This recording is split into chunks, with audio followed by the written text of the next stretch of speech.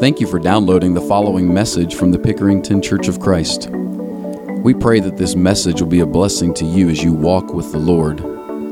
For more information or to find additional resources, locate us on the web at pickeringtonchurch.org. Enjoy the message. One of the challenges of the Bible and making it approachable sometimes is that so much of the Bible's wisdom, instruction, what we learn from the Bible is through inference and experience and seeing examples. Even when the Bible is making direct commandments, it's making it to a set of people, but sometimes we can feel like there's a distance between us and who the Bible was written to. The great thing about our passage this morning is that it is the one time specifically that you and I make our way into the Bible itself. And if you didn't catch this when Cameron was reading it, in verse 20, Jesus says this as he's praying. For you to get the scene, he's at the end of his life. It's the night of his betrayal. He'll be crucified the next day. And he's praying to the Father, and he says this, I pray not only for these, he's talking about the 11, his disciples. But he says, I'm not just praying for these, Father, but also for those who will believe in me by their word. That means he's talking specifically about you and specifically about me, meaning every person who is going to come to believe in Jesus Christ through the word of God.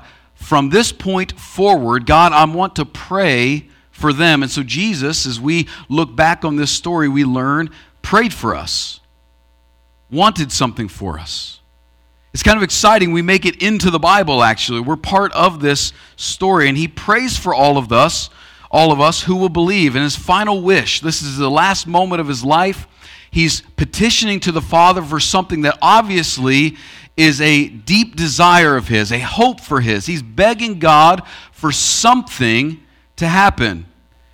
And his request is this, that all people who will follow him, be disciples of him, will be, in verse 20, he says, one, will be unified. We'll have a kind of unity that is born and lives and breathes and represents that they are followers of Jesus. Starting today, for the next few months, we're going to do a series of messages about Christian unity. We're going to see how Christian unity unlocks Christian maturity. In fact, if you have a desire to grow in Jesus Christ, to become more like him, to be more seasoned, to be more mature in Jesus Christ, Christian unity is the pathway that unlocks that. We're going to look into what it takes to build the kind of community that every soul is longing for.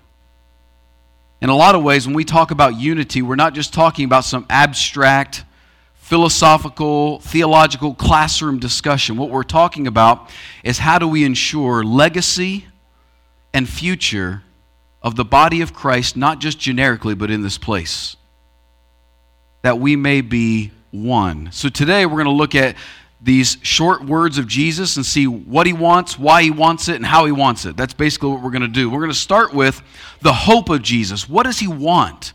He says, God, I'm praying to you that all who believe in me will be one. So what exactly does he want? He wants there to be a kind of unity. But what is unity?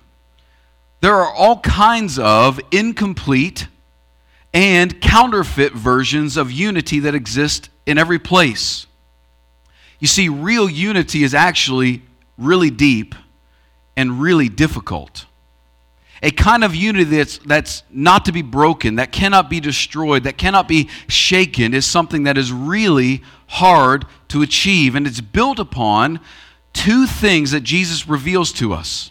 He builds unity upon two things. And we got to make sure that as we talk about unity and having unity, that we build our Christian community here, our unity, on the right things.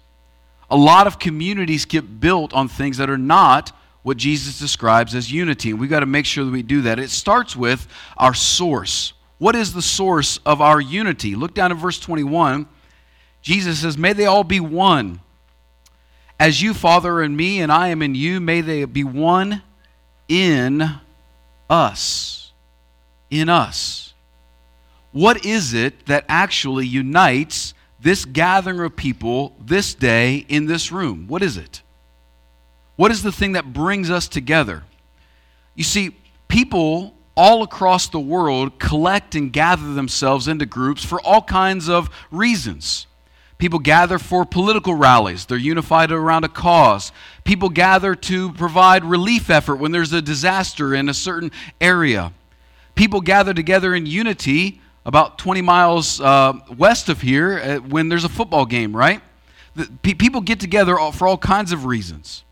Whether it's football and you're a fan of OSU, or maybe you're an employee of Nationwide Insurance and you both go to the same building, there's unity around all these different ideas. Humans unify around all kinds of causes, and not even just noble ones, sometimes things that aren't so good. Sometimes people gather together and exclude people for class reasons or race reasons or even just idea reasons. And if we're not careful, sometimes it can even become just religious reasons without Christ. A group of people who look like each other and act like each other and share certain beliefs, but have lost Jesus altogether.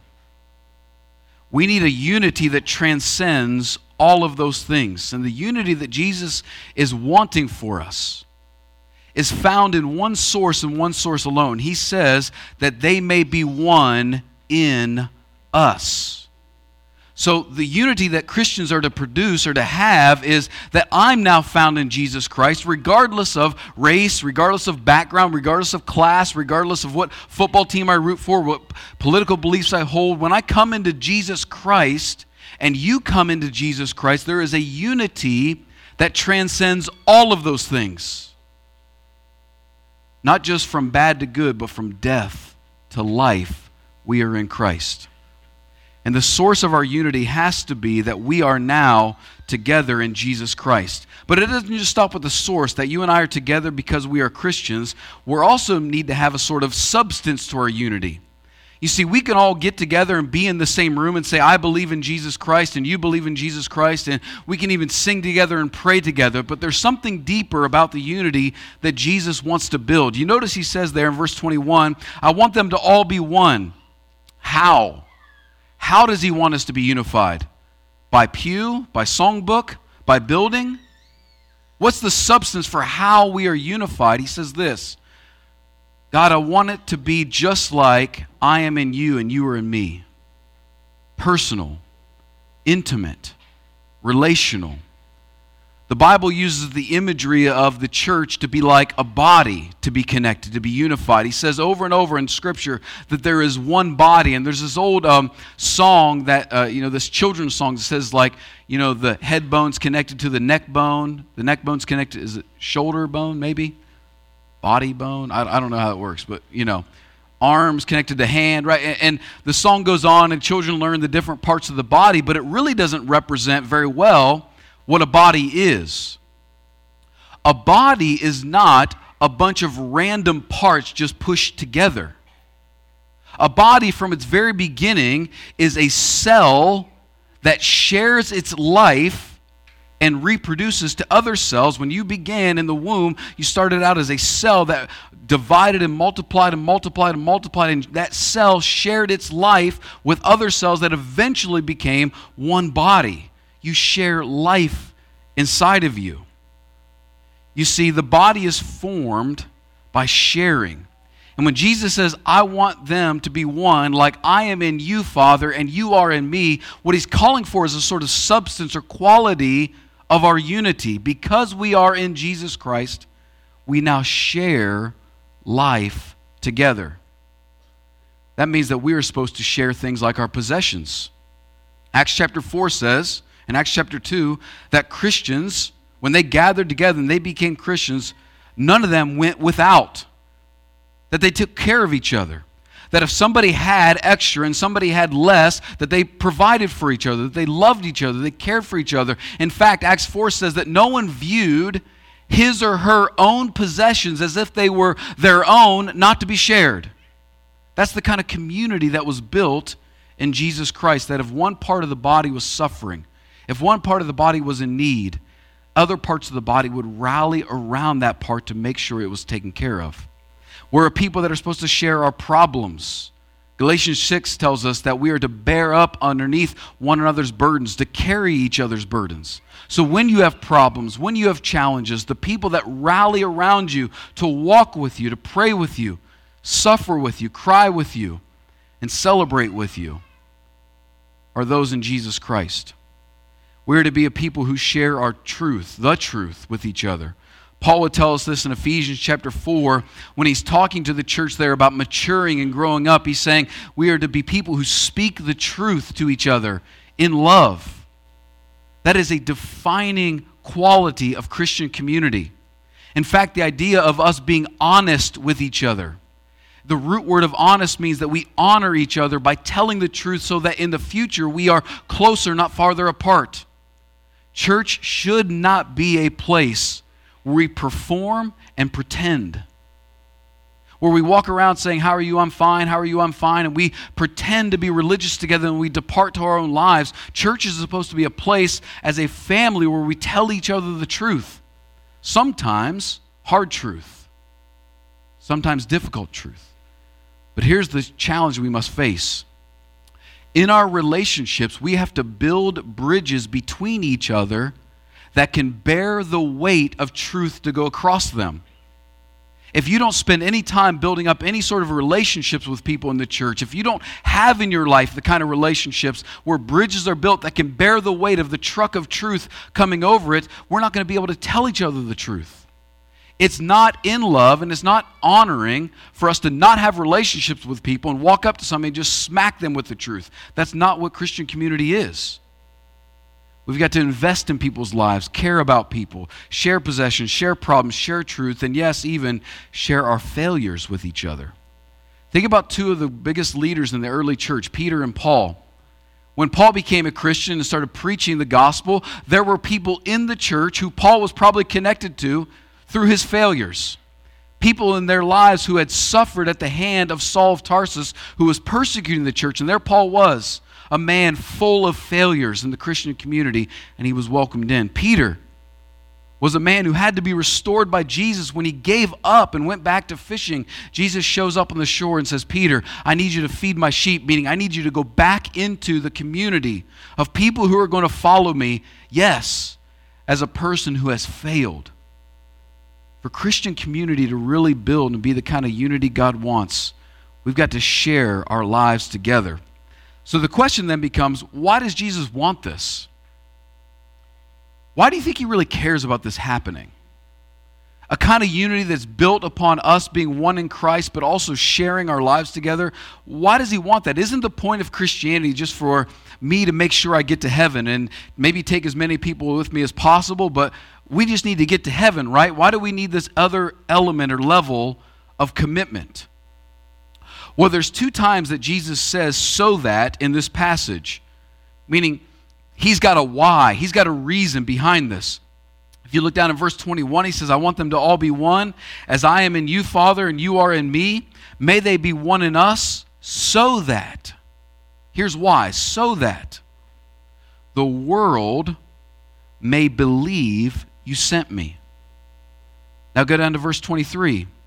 I am in them, and you are in me, so that they may be made completely one, that the world may know that you have sent me. Jesus wants unity, so the world will believe and know that he came for them too. He says it twice, but he changes the words. If you're a careful reader, you'll see that, right? He says, I want them to be one so that the world will believe that you sent me. That means faith is born. It's the word for faith that we have, that they begin to believe. So when the world sees a Christian community, they begin to believe that somebody came, Jesus came. But then he says, I want them to be completely one, or perfected in their oneness, so that the world will know. That is, by experience, firsthand experience. He says, I want them to know that Jesus Christ came. Unity is the pathway for the world to come to faith and then experience firsthand life-changing power of Jesus. our evangelism is rooted in our unity. In fact, our evangelism would be crippled without unity. There are two rails that the track of Healthy Church runs on. One is missional evangelism, going and reaching the lost. The other track is a loving family. And if you have one without the other, you don't have the church. If all you have is a loving family, we'll just be together and we're going to ride this ship all the way to heaven, but nobody else gets in, just us. That's not church. And if you have the other track that's saying missional evangelism, reach the lost, bring them in, but here it's dead and we're cold and we're lifeless, that's not the church. The two rails that a healthy church run are missional evangelism and a loving family. And we've got to have both. Jesus said in John 13:35, here is how people will know you're a Christian. How do people know that you're a Christian? What is the evidence you present so that people know you're a Christian? You read your Bible at lunch, you pray, you walk, you talk, you wear a WWJD bracelet. What is it that makes people know you're a Christian? He says, by this all will know you're my disciples if you love each other. If you love each other. It's the one thing Jesus is going to examine to say, are you mine? Do you love the brothers and sisters? You see, unless the world sees unexplainable community, what I mean by that is a group of people who, for no other reason other than Jesus, should not be together. Education separates them, class separates them, race separates them, experience separates them, politics separates them. But for some reason, this group of people love and care and serve each other beyond all measure. Unless the world sees an unexplainable community within this church, our witness is crippled. In fact, it's meaningless. You see, think about this. As the church, we make some crazy claims, don't we? It's okay to acknowledge this. Like, I believe and I claim that God, who is spirit, became a human. I believe that he did not sin once in his life. I believe that he was wrongfully convicted and crucified on a Roman cross, and he was buried into a tomb that was not his, and I believe that life came back into that dead body and came back alive, and after 40 days, he ascended in that body to be with the Father. I believe that. I proclaim that. That's crazy to people who don't believe. We are making some unbelievable, outrageous, crazy claims. And if people don't see a community that will die for that, they won't believe. Christianity has been run through the mud in our culture because we are nominally and culturally Christians, but not living like the church. Okay? Our witness is crippled and hampered in this world, and we are stifled of our joy and peace because we practice a form of religion that we've seen other people do for years and years, but we don't live like the church. And when we do, things definitely change. Know this. Here's what you and I must know. The honor of Jesus Christ in this community is tied to our unity to each other. I don't know if you buy that. Do you buy that? The honor of Jesus Christ's name in this place is tied to our unity of faith. If we are, as a group of people here, indifferent about what we're doing in church, if we're bitter towards each other, if we're cynical and just critical of each other, if we're joyless, or even if we are passionate but only about things that don't really matter, Jesus is not honored in this place. It doesn't matter how many songs we sing, how many prayers we offer, how many sermons you listen to. If we are not the body of Jesus Christ unified in love, he's not honored. So how are we going to do this? Because there's thousands of reasons why we should not be together. Did you know that? The world is constantly finding reasons why people should divide. How do we do this? How do we overcome our differences? Build an unbreakable, God-honoring unity. How are we going to get to the point where we actually share our lives with each other? Jesus tells us in verse 22 and 23, he says this. He says, I have given them the glory you have given me, so they may be one. It's kind of strange, isn't it? I've given them the glory that you gave me, God, and because I did that, they can be one now. You see, the third thing we're seeing is the help Jesus gives us. Jesus gave us something that will bring about unity, and that is His glory. Jesus gave us His glory to unlock our unity. Now, what does this mean? Glory is kind of a weird word. In fact, in the Old Testament, the word glory in the Hebrew language just means weighty or heavy. In fact, I'm trying to lose a little bit of my glory right now. You know, I'm carrying a little too much glory, and so I'm trying to reduce that. Just kidding. It's not exactly what it means. But glory in the Old Testament just meant like heavy, weighty. And what it really means, the idea of glory, is that it means significance, value, prestige, honor. That's what glory means. And Jesus says, I have given them honor, prestige, value. I've given them the fact that I cherish them. I've given that to them because of me. God gave it to Jesus. Jesus gave it to us. And here's the deal. You and I will only find in Jesus Christ the kind of value, the kind of honor, the kind of prestige, the kind of glory that we want only in Him. He's given it to us. So you are valuable. You are significant. You are worth something. You are prestigious only because of Jesus. Nothing else. Not your achievement, not your money, not your education, not your job, not your heritage, not your family. None of those things give you the kind of honor and glory that Jesus wants to give you. Now here's the problem. So much of our divisiveness, not just in the world, but inside of these walls, comes from our pursuit of glory without Christ. When you are pursuing glory, value, significance, worth for who you are outside of Jesus Christ, it by nature makes you divide from people. Because what you need to do is say, I'm better than them. That's where you get glory. I've got more money than them. I've got more education. I've got a bigger house. You see, when you do those things and you try to get glory outside of Jesus Christ, it makes you naturally a divisive person. And that's what makes us divide. Makes us competitive. It makes us compare to each other, to look down upon somebody, to condemn somebody, to say in our hearts, whether we say it with our mouth or not, I'm better than you. Because inside we're trying to unlock the experience of glory that says, I'm worth something. And in Jesus Christ, you don't have to play that game anymore. In Jesus Christ, you can say, I'm worth something just because He loves me. And so are you. And we can be one in that. So what is this glory He gave us? What does that really mean? If you look down in verse 23, it says this. He says, I am in them and you are in me, so that they may be made completely, perfectly one, that the world may know you have sent me and have loved them as I have loved you. See, Jesus says in verse 22, I gave them the glory you gave me. Then He says, I am in them like you were in me. So what is the glory He gave us? The glory Jesus gives us is Himself. Himself.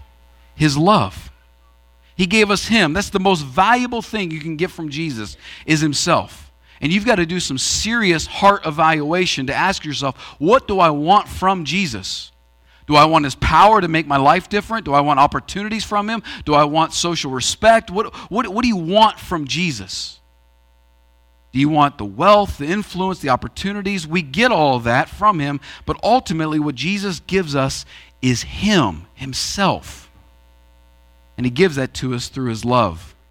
He says at the end of verse 23 that He has loved, that He wants the world to know that God has loved us as He has loved Jesus. It was His love that brought Him here. We had done the unthinkable. Every person in here has done the unthinkable. We tried to find fullness of life without Jesus Christ, and we made a mess of it. Without Jesus Christ, we make a mess of our lives. We can't stop the turmoil, the fighting, the suffering, the hurt because of our sin. And so Jesus Christ came, took upon Himself what belonged to us, the just result of sin, and He died. And in 3 days, He raised back from the dead because God said, you were not guilty. I let you suffer the consequence of their sin, but you, Jesus, are not guilty. You can come back to life, and in doing so, he paved a way for us to go into the grave and into eternal life with God the Father. And here's the secret: we're going to go together. We're going to go together. So when Jesus says, let's get together, God, please help them be one, you and I should take serious the pursuit of real unity that is built upon the fact that we are in Jesus Christ, that produces a life that is shared together, that declares to a lost world there's a Jesus, a Savior that has come for you too. Don't miss being part of that great opportunity. Let's stand together and sing this song with Rodney. If you have a need, you can come.